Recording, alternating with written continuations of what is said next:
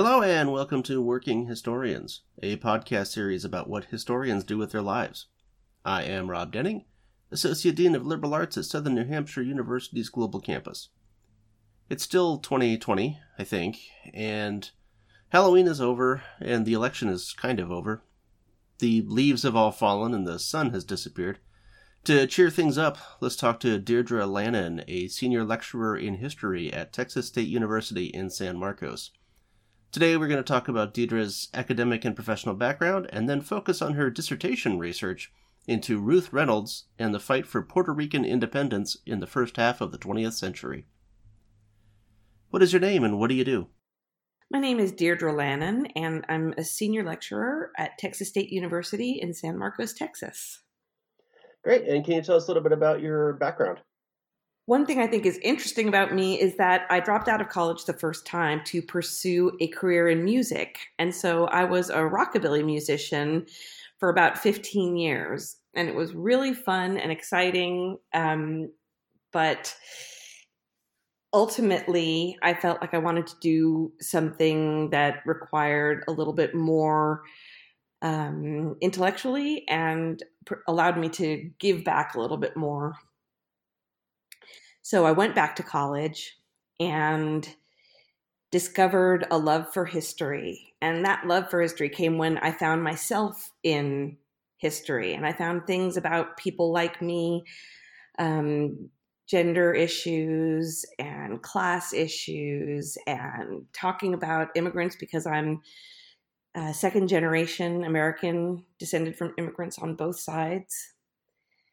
And so when I went back to college and I discovered this love for history, it just lit a fire. And I thought I was going to get a BA and teach high school history, but I just loved researching and writing so much that I went through for a master's and then for my PhD.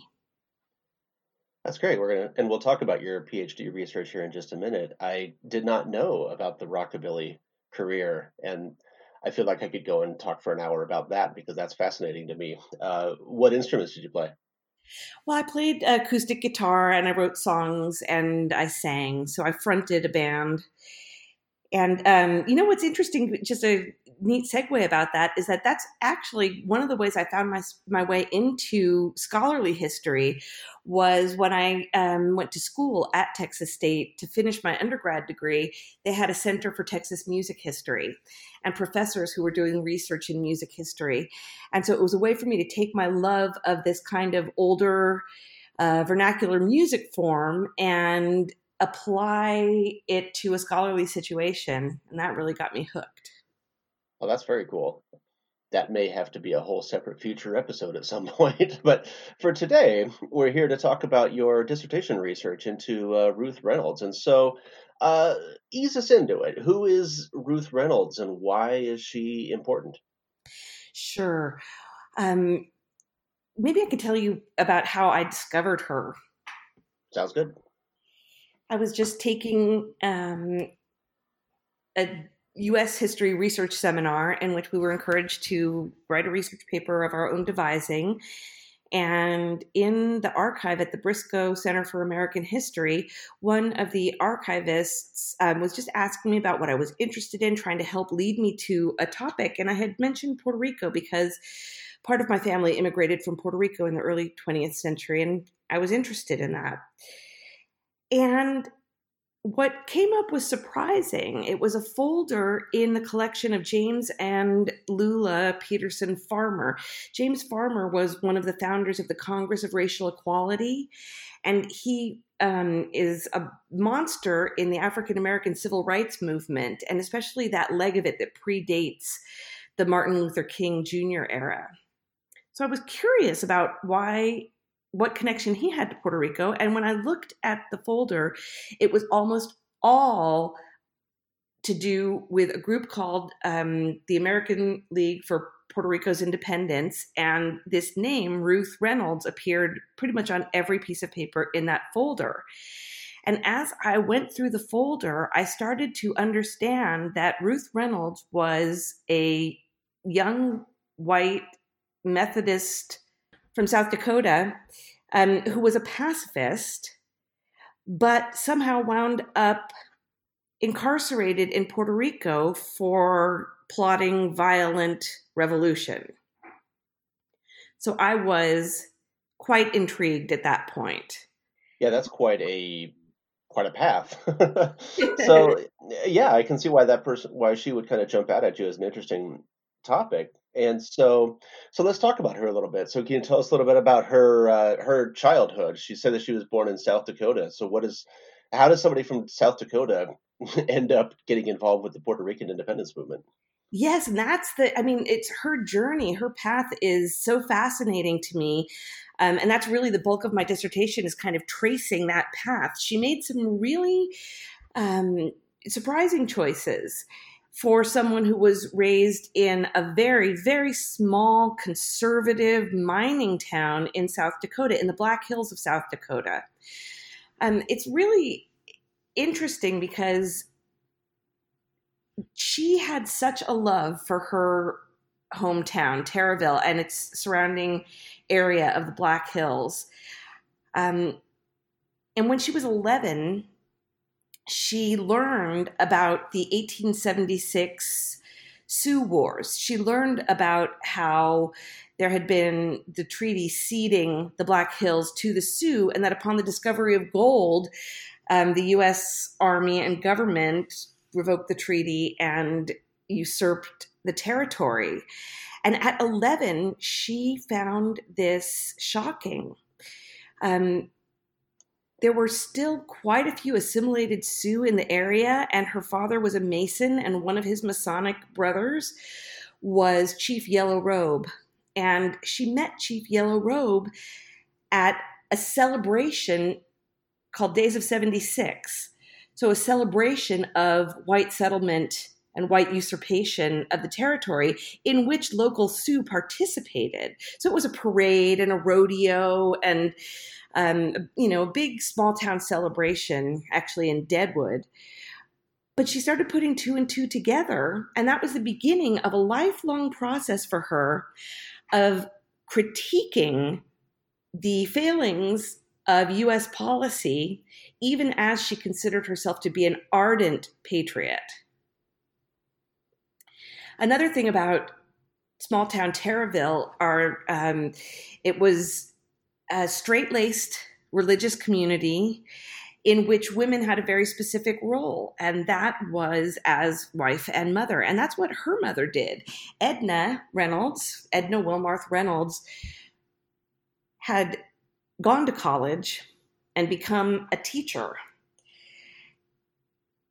and stopped teaching when she married Ruth's father, Harry Reynolds. And that was really kind of a model, a template for women in the area at the time. Get some education, teach for a while.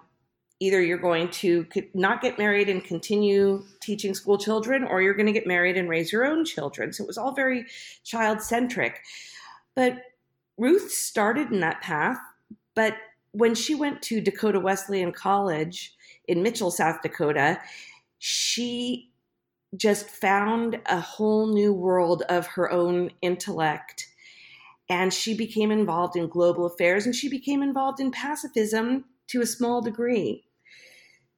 When she graduated, and I think it was 1937, jobs were hard to come by because of the Great Depression. And she wound up taking a job teaching in a town called Parmelee, which was on the Rosebud Indian Reservation. But Parmelee was primarily a town of white Anglo-European Americans, and she taught high school there for the white residents of Parmelee. But that also awakened her to more issues of inequity and injustice. And she began to feel this stirring that going home or meeting a man and becoming a wife and mother, that path wasn't for her. She wanted to do something that was more meaningful in terms, I think also this we start speaking about her ambition here. I think she really was ambitious and she wanted to be known. I think that she felt she had an intellect that deserved to be shared. And so this really was bucking against what her parents thought she should be doing, what her sisters were doing, and what most other of the young women of the Black Hills of South Dakota were doing. Yeah, I can imagine that would create some sort of it'd be very different. Was there any kind of tension? I mean, was there any record of her running into some kind of any conflicts with, because the Black Hills of the Dakotas in the 1920s is probably not too much of a hotbed of radical gender issues and inequality and all of that. I mean, there is some level of that in kind of that Middle West area. There are some pockets of populism and all that allowed for greater rights for women and all that. But I imagine probably she's probably going a bit farther than that. Yeah, I mean, because this wasn't an agricultural area too, so that whole populist impulse, I think, kind of bypassed Taraville because it was a company town for Homestake Mining Company. This was a Hearst mining company, so it was very, very much a company town. And they benefited from the philanthropy of the Hearsts. Phoebe Apperson Hearst is a name that still resonates throughout the Black Hills. But it was very constrictive in terms of gender norms for women. And I think this is one of Ruth's great dichotomies because she felt so connected to the Black Hills, so connected to her home of Taraville, so connected to her parents. She loved them deeply and they loved her back, even as she made confounding choice after confounding choice. But there was something stirring in her that wanted more. And so I'm guessing that in this desire to want more, she probably had to leave, I'm assuming. And so you mentioned, I believe the next stage she went to Northwestern, or what how did she escape from this and where did she go?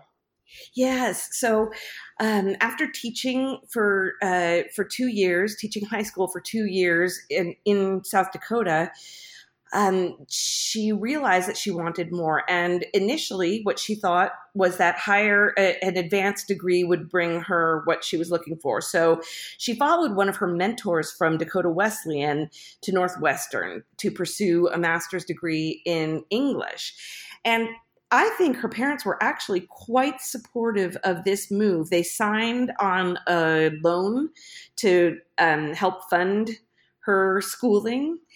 And I think particularly her mother, Edna, was thinking this is a path that is unusual but very respectable for a woman to take, and for her to support her daughter into a career possibly as a college professor, I think was very gratifying to her. The thought of that was very gratifying. But when she got to Northwestern, she was taking these classes. In her papers, there's one paper that she wrote that is it starts with a Langston Hughes poem that articulates a critique of America, and it's a critique that she would really hold to for the rest of her life, that America was not living up to its founding ideals. So this is the way that she could identify completely as a patriot, but yet feel pulled towards activism to right the inequities and the injustices that still existed. So concurrent with this pull to social activism, and she did not want to teach. She did not want to teach anymore. So she was trying to figure out what she wanted to do next while she was attending the United Methodist Church in Evanston, where a fairly renowned Methodist preacher of the day, so this is the late 1930s as World War II is beginning and U.S. involvement is seeming almost inevitable to some. Ernest Fremont Tittle was preaching pacifism, the traditional doctrine of pacifism as espoused by the leading international pacifist organization, the Fellowship of Reconciliation. And as Ruth was seeking, I think that the doctrine of pacifism, and particularly its rigidity, pacifists are absolute in their beliefs that war is bad and a pacifist life means opposing war and violence in any form. And I think that that really appealed to her. So she started identifying as a pacifist, first and foremost. And I'm pretty sure it was from Tittle, learned about a course in, quote, total pacifism, end quote, to be held in New York City. And she signed up for that course. And in the summer of 1941, she went to Harlem in New York City and joined this course in total pacifism that was led by a man named J. Holmes Smith, who had founded the Harlem Ashram. I mean, that's quite a journey just by itself, going from fairly conservative South Dakota to New York City during World War II and joining this ashram. So tell us a little bit about the ashram itself. What was life like? How did she fit in with the ashram, and what was she doing there? Right. So first, let me tell you that this was a complete shock to her family. First of all, she decided not to pursue the traditional path, which would have been to go teach English at a college. Second of all, she went for the training and decided to stay and join as a permanent member of the Harlem Ashram. So what the Harlem Ashram was this idea of, there were a bunch of missionaries, J. Holmes Smith, who founded the ashram, Ralph Templin, E. Stanley Jones, and they had gone on missionary work to India, where they met and became profoundly influenced by the Mahatma Gandhi. And they were impressed with the spiritual aspect of his movement. They were impressed with the social justice aspect of it, and they were impressed with the ascetic aspect of it. So they returned. They were actually kicked out of India by the British Empire for throwing in with the independentists.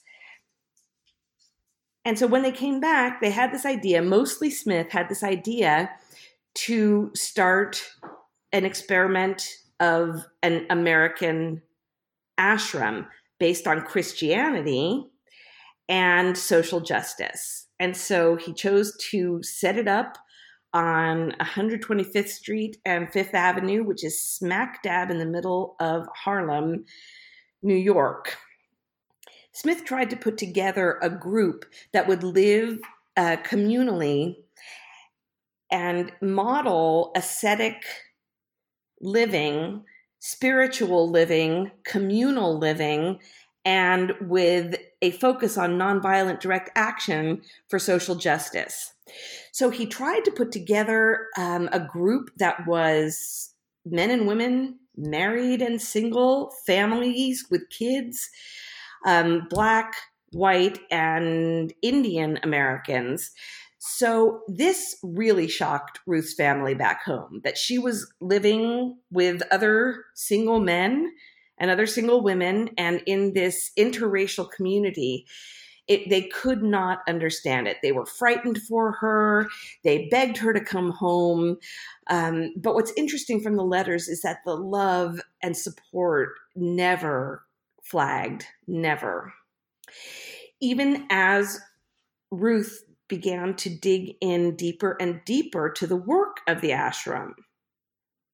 So the ashram, they would eat lentils and kale. Somebody remembered a lot of lentils and kale, very ascetic. some of the people that she was roommates with included James Farmer, which is why, and she went on to become very close friends with his wife, Lula, which is why those papers were in his archive. Pauli Murray, the noted lawyer, was another one. And so Ruth really threw herself into this. And they opened an offshoot, what they called the Ashram Junior, on 113th Street, which was smack dab in the middle of what they called Spanish Harlem. It's East Harlem, which had been recently primarily an Italian immigrant community and was slowly kind of welcoming waves of Puerto Rican immigrants. So they would hold a play street for the kids of the neighborhood, kind of caretaking after school before parents got home from work. So they would do organized activities and games and different kind of things like that. So she was part of this Ashram Junior. They were also very involved with Black civil rights. And A. Philip Randolph he's the head of the Brotherhood of Sleeping Car Porters and the leader of the March on Washington movement of the 1940s. And he was a board member of the Harlem Ashram. And so they kind of tried to, without being a part of his movement, because he wanted to keep it Black. And there were many non-Black participants in the Harlem Ashram and residents of the Harlem Ashram. So they tried to kind of form a separate group that would then support A. Philip Randolph and the March on Washington movement. And indeed, they marched from Harlem to Washington at least once. There was one really big one. And I know they traveled there a couple more times to demonstrate in Washington on behalf of Randolph and the March on Washington movement. They also made a concerted effort to desegregate the YMCA. They picketed the YMCA. They embarked on propaganda and letter writing campaigns to YMCA management and successfully desegregated the YMCA. So Ruth was involved in all of that. She was teaching Sunday school in poorer neighborhoods. She was spending time in the Bronx and a lot of time in Harlem. And she was going to lectures of pacifists and civil rights activists. So it was a very, very heady time for her. Yeah, and so you mentioned that one of the things that she got involved with eventually is Puerto Rican independence. And so let's talk about that movement a little bit, and then we'll kind of rejoin Ruth's story. But let's take a little detour here and talk about Puerto Rican independence. What's happening with that? Yeah, so just a little bit of background information is that the reach of the Spanish Empire from the 1500s through the 1800s was enormous, and during the 1800s, we see this kind of wave of independence movements and revolutions throughout the Spanish colonies in the Americas, particularly South America. And so there was this wave of these revolutions and the establishment of independent sovereign nations. And that ideology was really kind of catching fire throughout a lot of different Spanish colonies. And so really what a lot of people refer to as the Spanish-American War, which I'm kind of on a crusade here to get people to just call it the War of 1898, because it was, in many ways, it was the War of Cuban independence. But because of Puerto Rico's involvement and Guam and the Philippines, it's not just Cuba. So it involves Spain, the Empire of Spain, it involves the United States, and it involves a lot of Spanish colonies who believe that they are fighting for independence and believe that the United States is coming to lend their support for independence. So the independence movement in Puerto Rico dates back to wanting independence from Spain. And in 1868, there was an uprising in the mountain town of Lares, in which a group of independence activists declared Puerto Rico to be its own sovereign nation. They call this the El Grito de Lares, which is like the cry or the shout from Lares, the shout of independence, the cry of independence. That was in 1868. And that uprising was quashed by the Spanish Empire, but it opened slowly and in fits and starts the possibility of negotiating more autonomy for Puerto Rico. And it should be noted that this movement was primarily of the more elites in the society, the landowners, the hacendados, the people who owned the coffee plantations, or the successful merchants. This independence movement was kind of about their economic independence from having to pay into the Spanish Empire. And so when we get to 1898, we get a political and economic elite who, I would say that there's never been a unified agreement for independence, but there was a very, very strong movement and widespread independence ideology going on. And so in 1898, once the U.S. kind of establishes its presence, the movement to annex Puerto Rico and to define its relationship, its status relative to the United States, becomes inflamed. And there were three main positions. One, that Puerto Rico should be completely independent, a sovereign nation.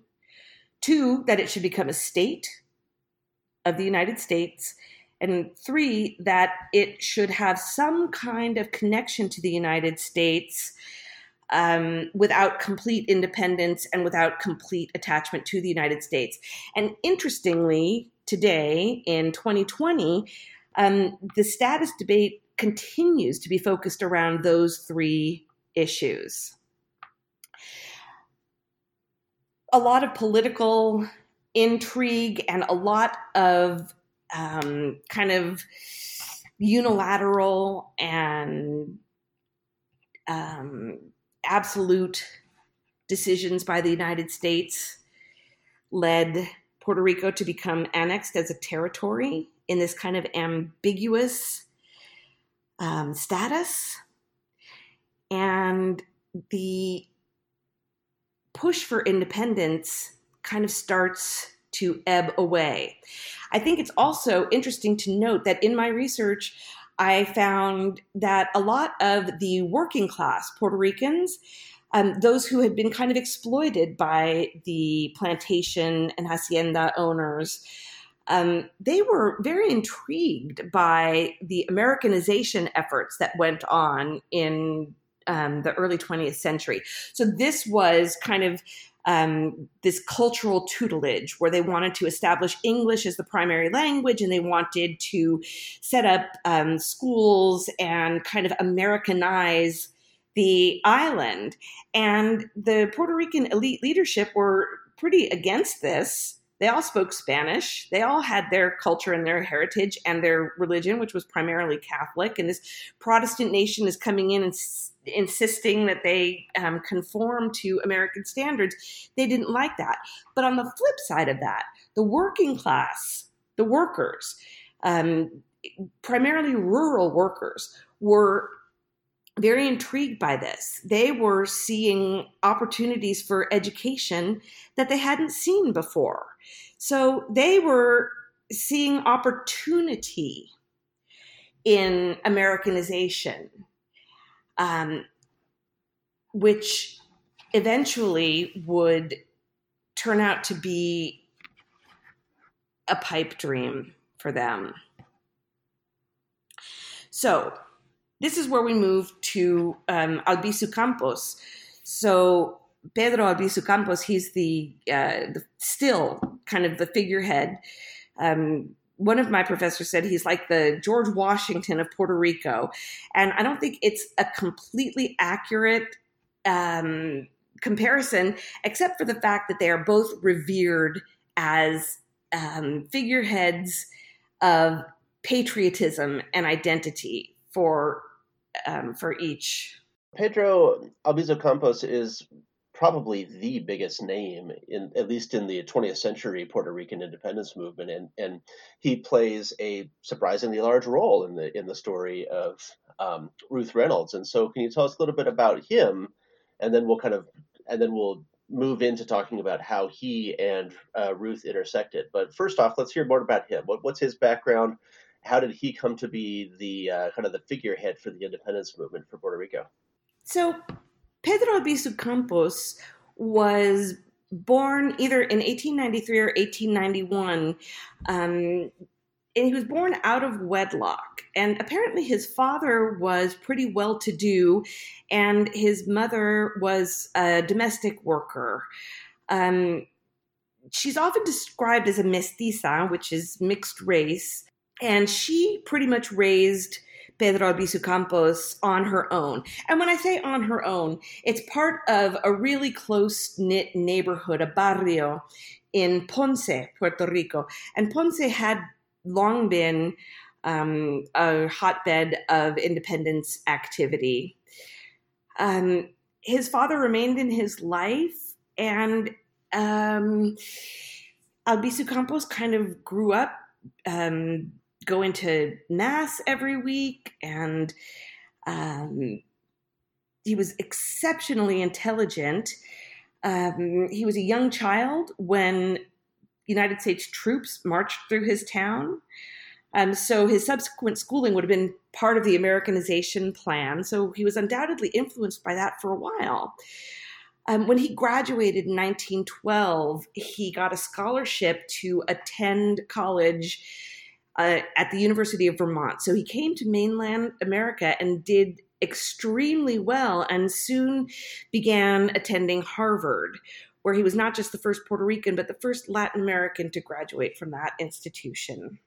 One interesting thing about this status debate in terms of Puerto Rico is that in 1917, as World War I and as American participation in World War I was on the horizon, President Woodrow Wilson passed a law called the Jones-Shafroth Act, and that act gave citizenship, a kind of proscribed American citizenship to Puerto Ricans, a citizenship that did not allow them many of the voting privileges that other Americans had, but did allow them to be drafted into the military. And so Albizu Campos left his studies as World War I started ramping up and joined the army.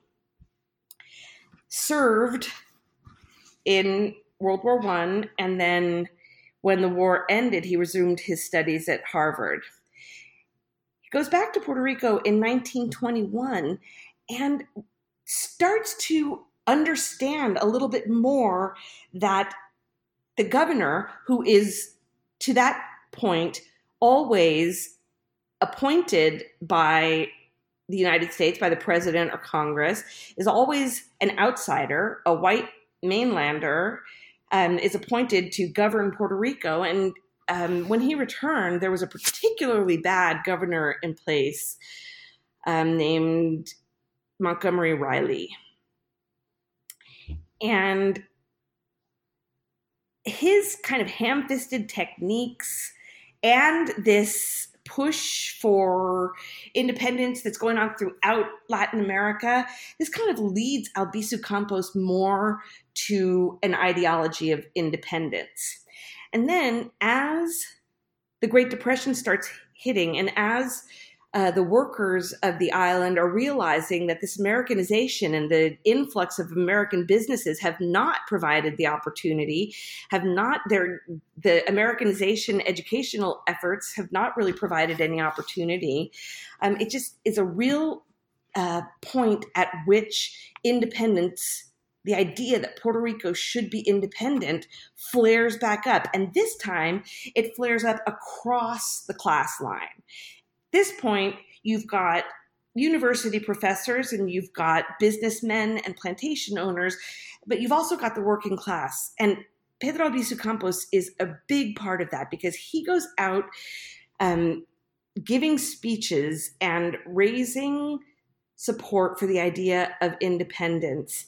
And I've heard one recording of him speaking, and to say that he is a fiery orator, that's the what you usually hear about him. He was a fiery orator.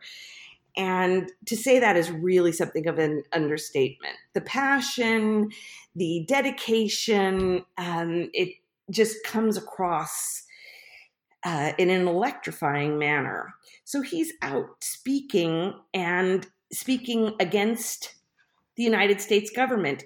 His position was that because of an autonomy agreement that had been negotiated between Puerto Rico and Spain in 1897, the year before the United States came in and took over, that they are an invading and occupying force, that Puerto Rico is a sovereign nation, and that the Yankee imperialists needed to be gone. So he starts really, he takes over a political party at the time, and it's the Nationalist Party of Puerto Rico. He takes that over, and from that point on, it really starts acting less as a political party and more as a movement, because Albizu Campos believes that participating in a political or governmental process run by the United States is invalid. And so he refuses to participate politically. In the meantime, a friend of his, a colleague of his, someone who shares his belief in independence for Puerto Rico, Luis Muñoz Marin, follows the more political path and starts campaigning for the votes of the campesinos. So Muñoz Marin is working within the established political system. Albizu Campos is working outside of it. And I feel like in many ways, Albizu Campos wound up inadvertently campaigning for Muñoz Marin because his rhetoric of independence, of pride and patriotism in Puerto Rico, Muñoz Marin was kind of saying the same thing. And what these campesinos, what the rural workers had, was their vote. And so Muñoz Marin starts a great political rise, and Albizu Campos starts increasingly advocating or increasingly relying on popular demonstrations that are not simply speaking engagements, but are protest demonstrations. And one in particular in 1932 or 33, I think 1933, got out of control, and the crowd, spurred on by Albizu Campos, rushed into the Capitol building, where a banister gave way, and somebody died in this subsequent crush and fall.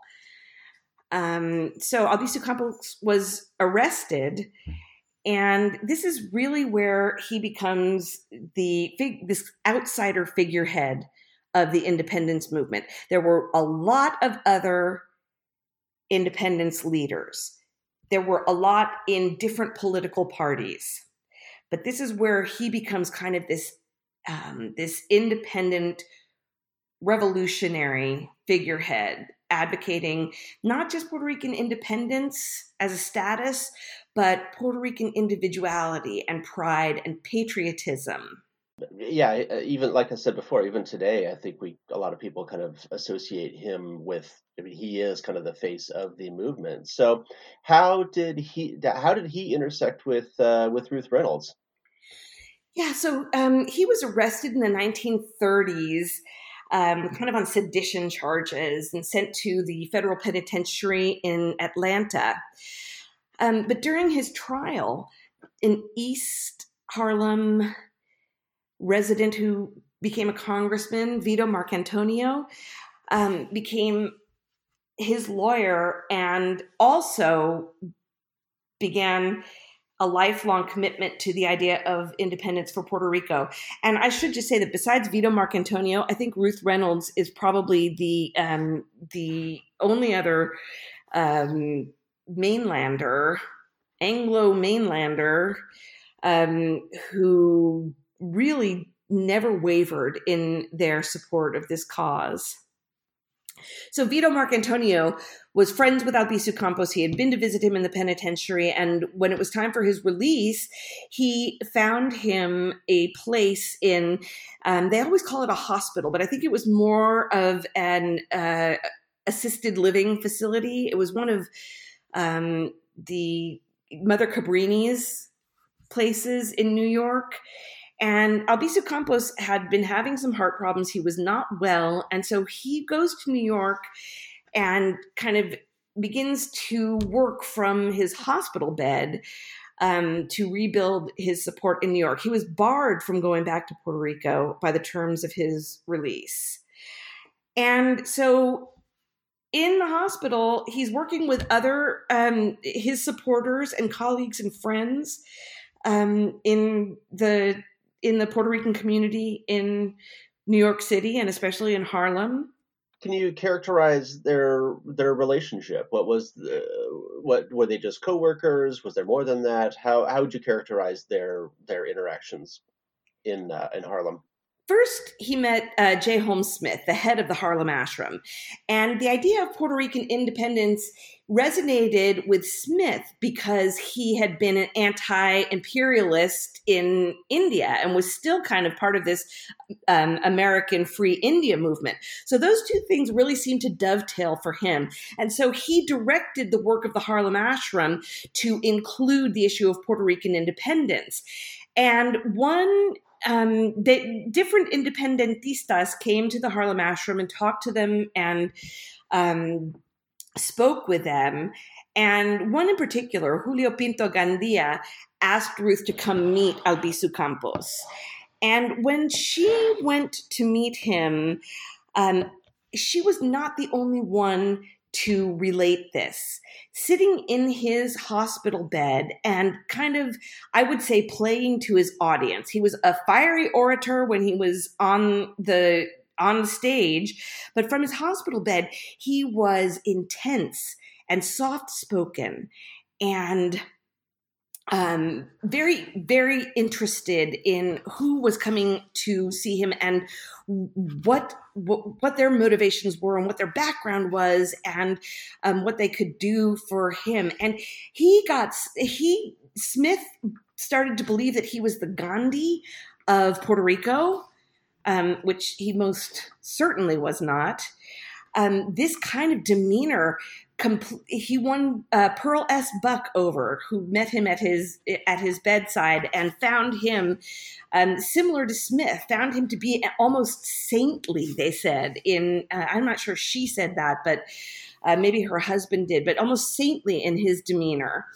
And so Ruth found the exact same thing. But what happened with Ruth is that she was already starting to feel maybe a little dissatisfied with being Smith's acolyte and doing work that he came up with. And she was looking for something very specific to distinguish herself and give her life meaning. So she, after meeting Albizu Campos, thought to herself and said, well, the Black Civil Rights Movement has so many organizations dedicated to it. And here in New York, I don't really see a way to apply myself to the issues that Indigenous Americans, Native American Indians are facing. And so she really saw this as the way to both do something worthwhile and to make a name for herself. So, and because she was an absolutist of the highest degree, she makes a very conscious decision. This is my life's work. This is what I do now. And sets about studying Puerto Rican history and learning from Albizu Campos and going to the library and putting things together. And she and Smith decide that they are going to try and get an organization of notables and then try and build it into a mass organization of mainland Americans, so non-Puerto Ricans, mainland Americans who the organization would work for Puerto Rican independence. And that was the American League for Puerto Rican Independence. And it started off like gangbusters, but immediately started to fizzle. So she's getting involved in Puerto Rican independence movement. She's learning all about Puerto Rico. I imagine the next step is probably to go to Puerto Rico, right? Yes, exactly. Yep. And so what did she, so tell us about that trip. Well, I guess it's probably more than a trip, but let's talk about that move. So so obviously she went to Puerto Rico. What was she doing? What happened when she got there, and how did she kind of continue to advocate for Puerto Rican independence while she was there?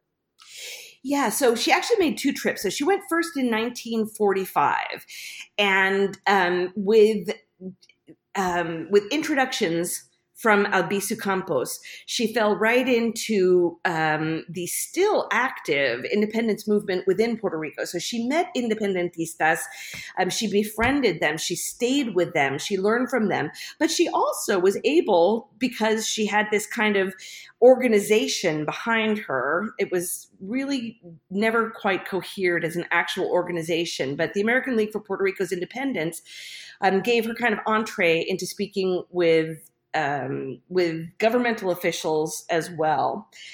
And she came back from that trip understanding that there was not a unified vision for Puerto Rican independence, but still believing that that was the right thing, still believing Albizu Campos was right, and deciding to work for him. So to continue her work, she actually went and spoke at Millard Tydings. Senator Millard Tydings had proposed he proposed numerous bills for Puerto Rico's independence, and so did Vito Marcantonio. And so she addressed a congressional committee, which was certainly an exciting, momentous experience for her. And her relationship with Albizu Campos deepened. It was a really mutually respectful friendship. And there's a tendency to think, she was under his sway. And I think only to the extent that he was very charismatic, but she had a mind of her own and she chose his cause and to help him. A lot of people assume, of course, they had to be involved in a sexual relationship, but I just do not believe that that is true, because the second time she goes to Puerto Rico in 1948, Albizu Campos' wife is there, and she and Ruth become close friends and lifelong friends. So when she goes in 1948, the purpose is to investigate the suppression of student protests, student independence protests. Albizu Campos had returned to the island in 1947, and the students at the University of Puerto Rico had invited him to come and speak. And the head of the university denied their request, and it sparked a major protest.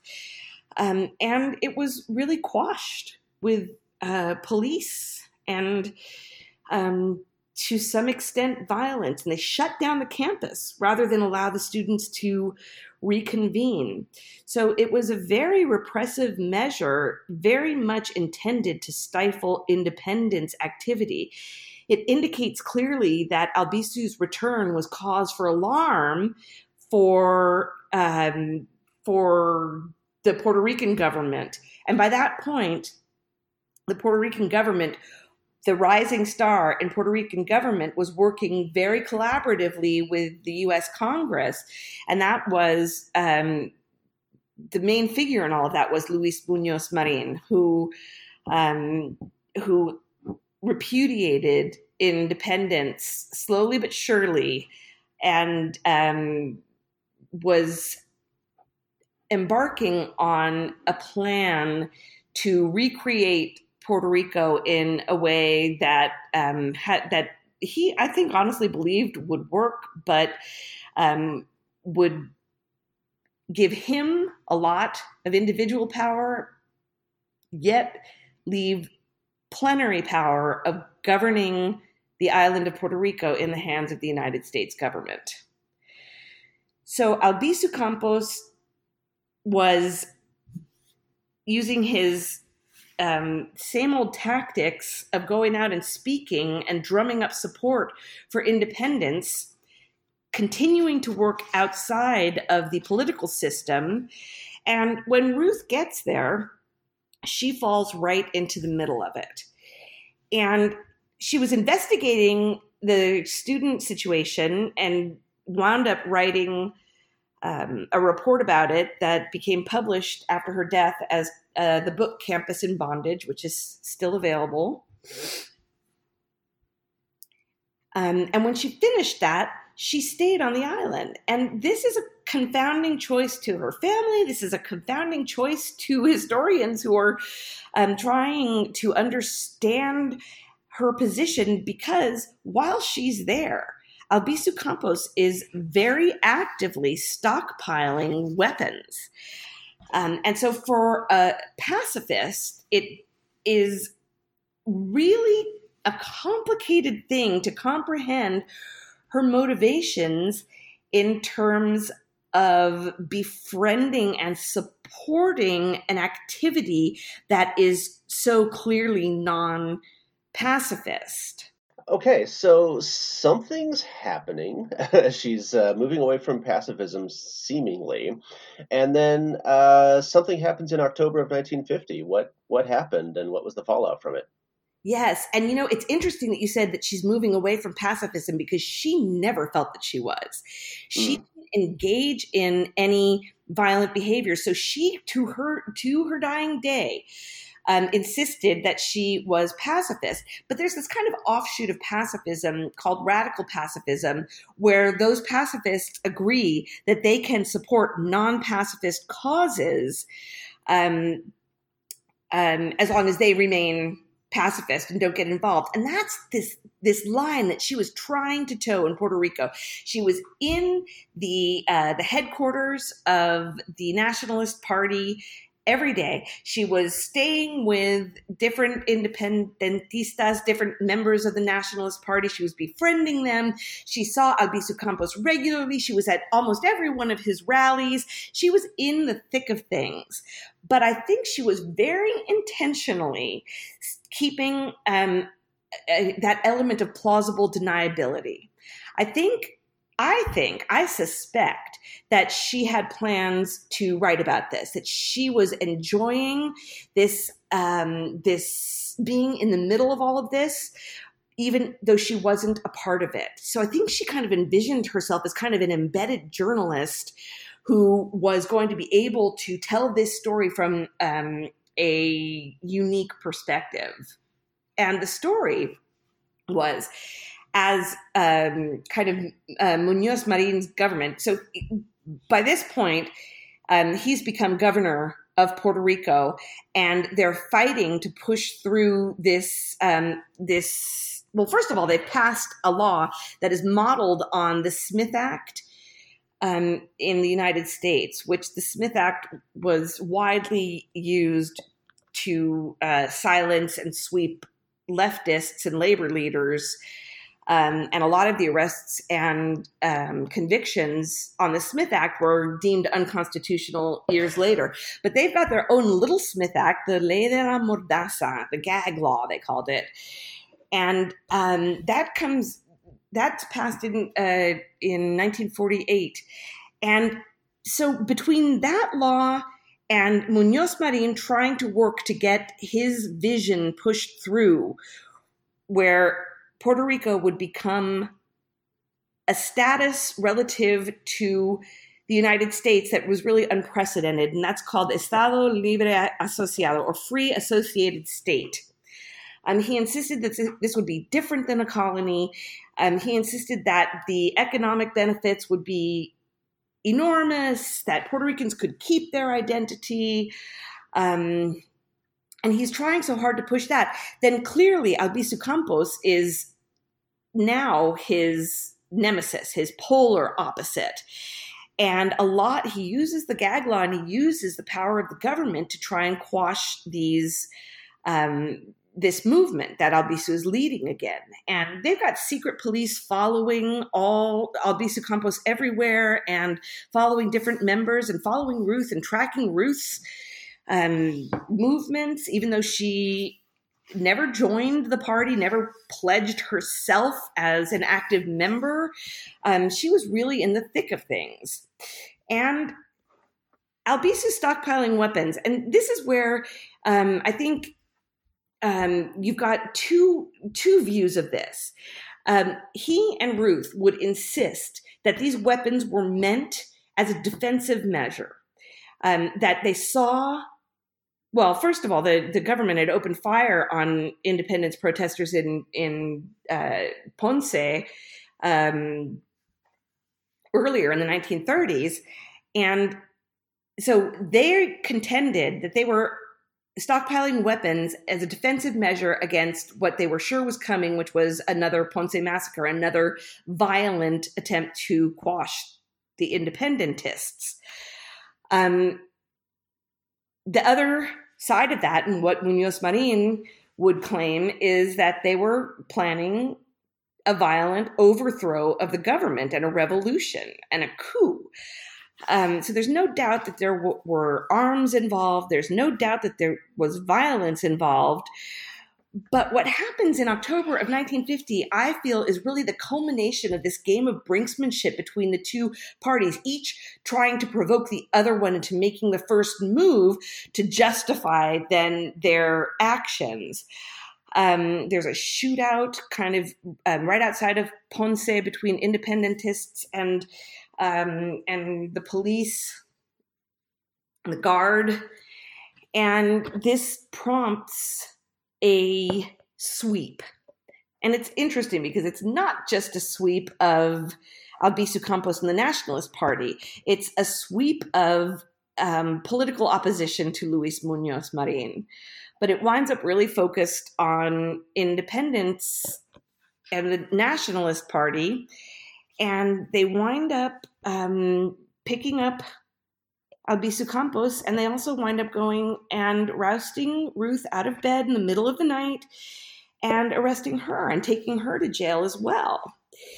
She was very confident that she had done nothing wrong, and therefore she could not be held or charged or tried or convicted, which I think was a little naive when you're looking at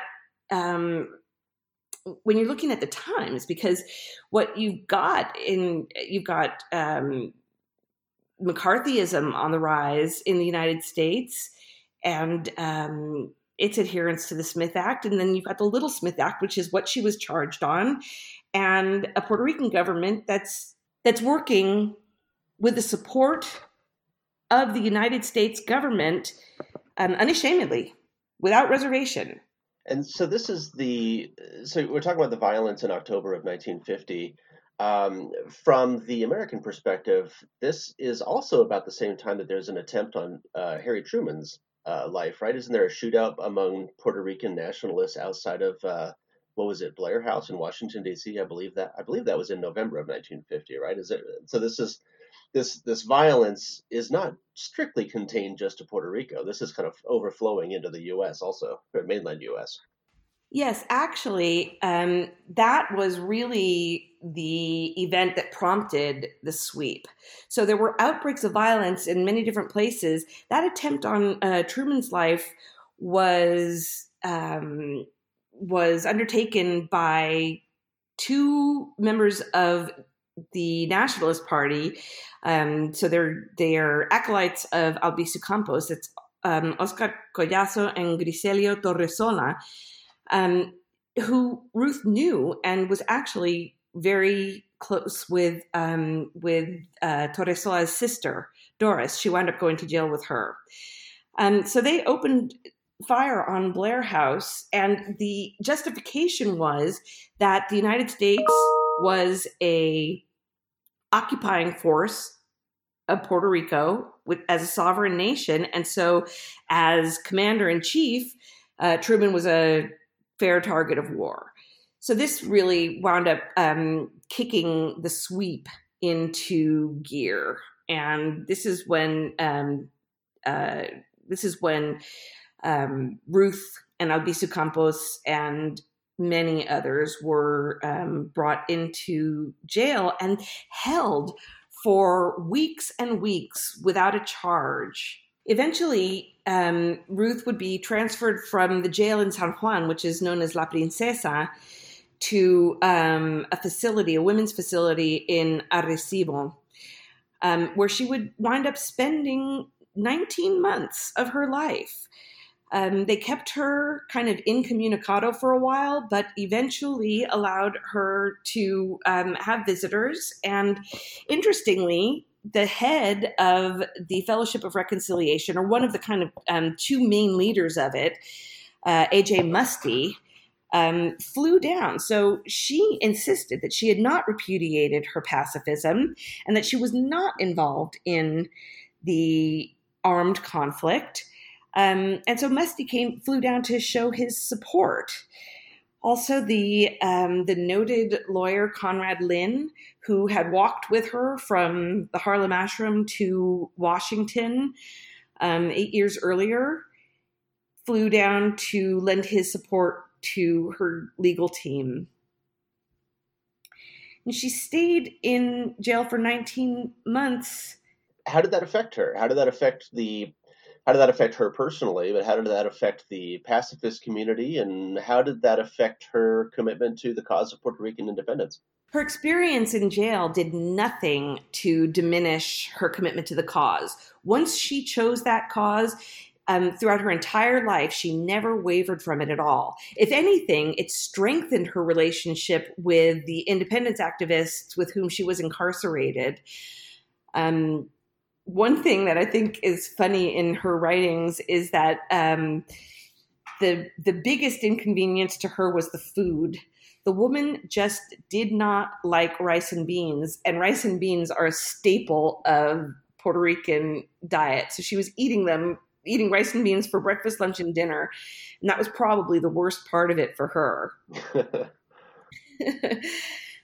She wrote breezy, cheerful messages to her parents, who were working really hard and using whatever connections they could to try and shine a light on her situation and get her some kind of high-level representation and help. But they were doing that, saying that she was going to have to repudiate her cause. And so she just kept saying, no, thank you. I will not be doing that. I will stay in jail for however long I have to. This is my cause. I belong here with others who have been arrested for this. I'm not special. This is what I do.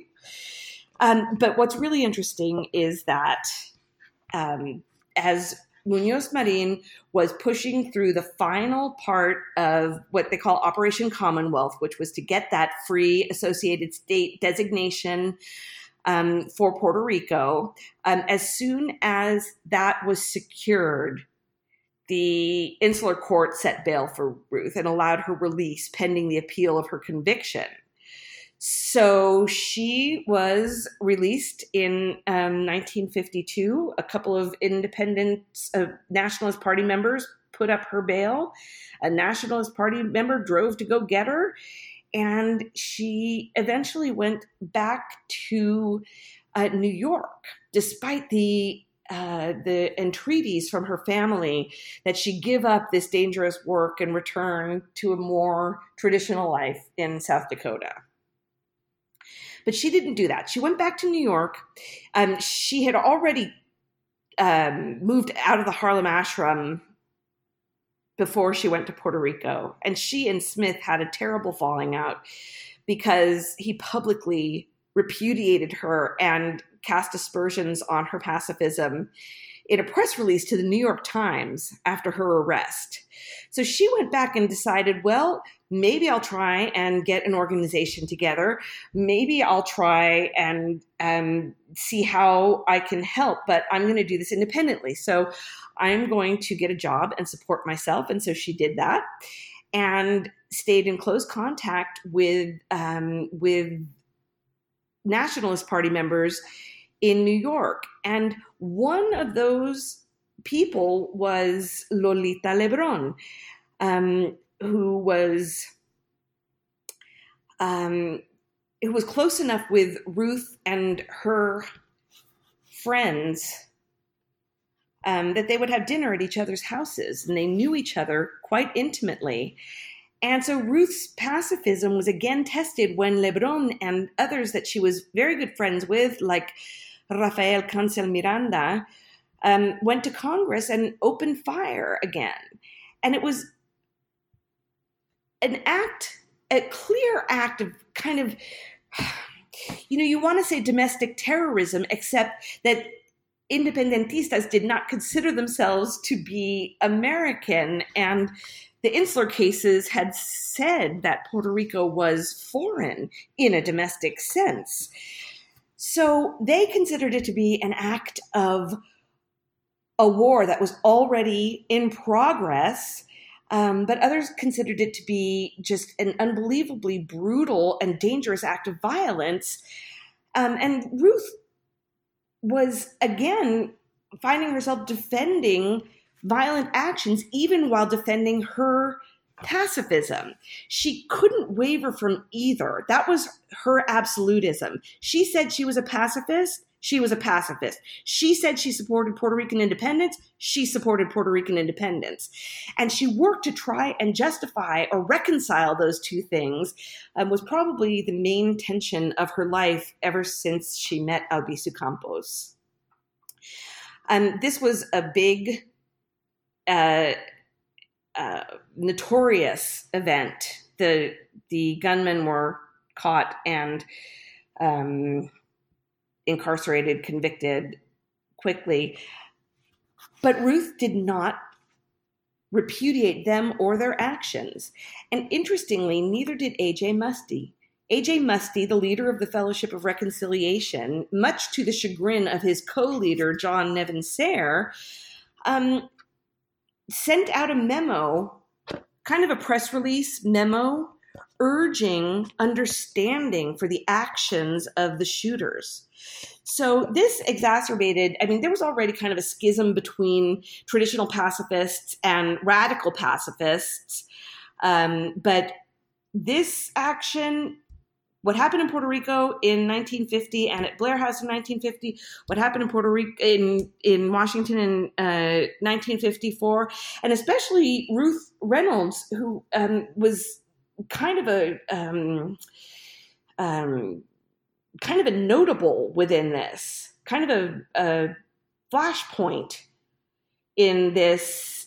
She becomes kind of the figurehead for this schism in pacifist communities, those who can understand the desperation, the desperate measures of a non-pacifist movement and don't support it, but understand it, and those who think this has absolutely no place in any kind of pacifist doctrine.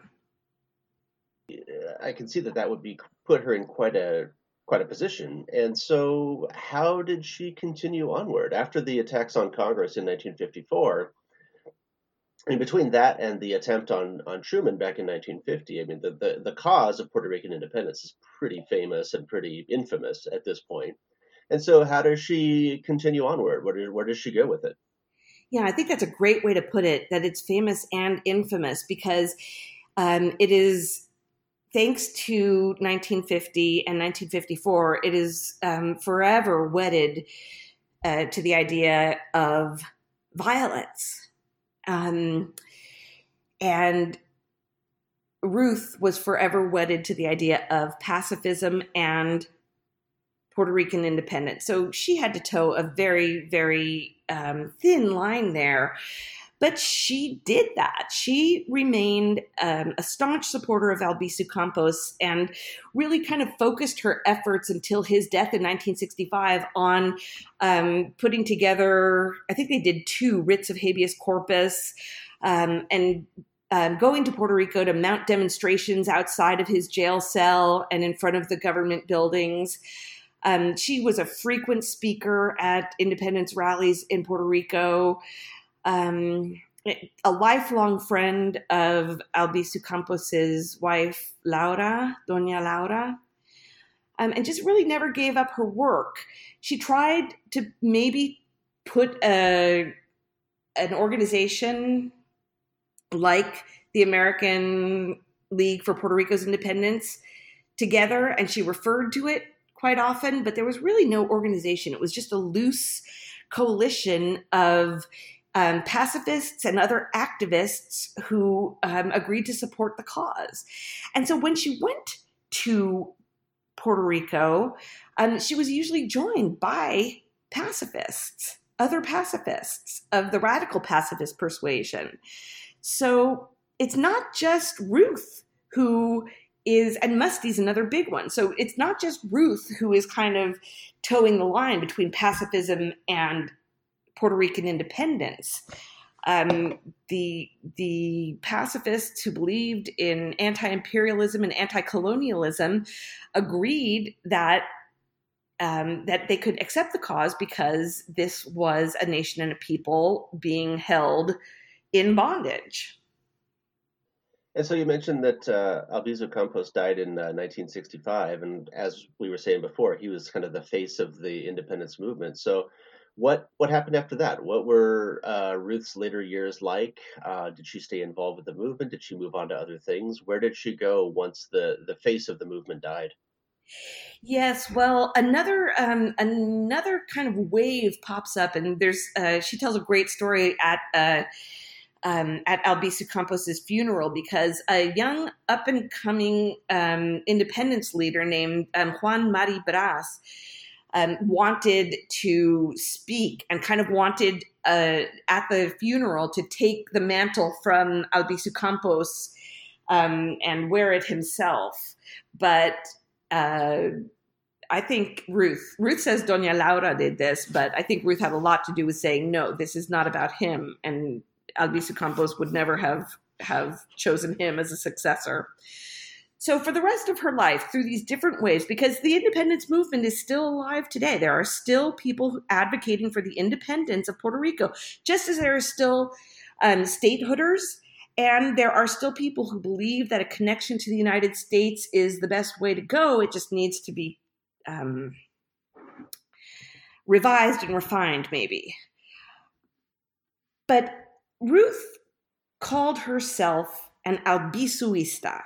So she adopted his principles, and whatever the principles, so there were members of the Communist Party who were independentists, and she tolerated them, but since they were not Albizuistas, she couldn't fall in completely with them.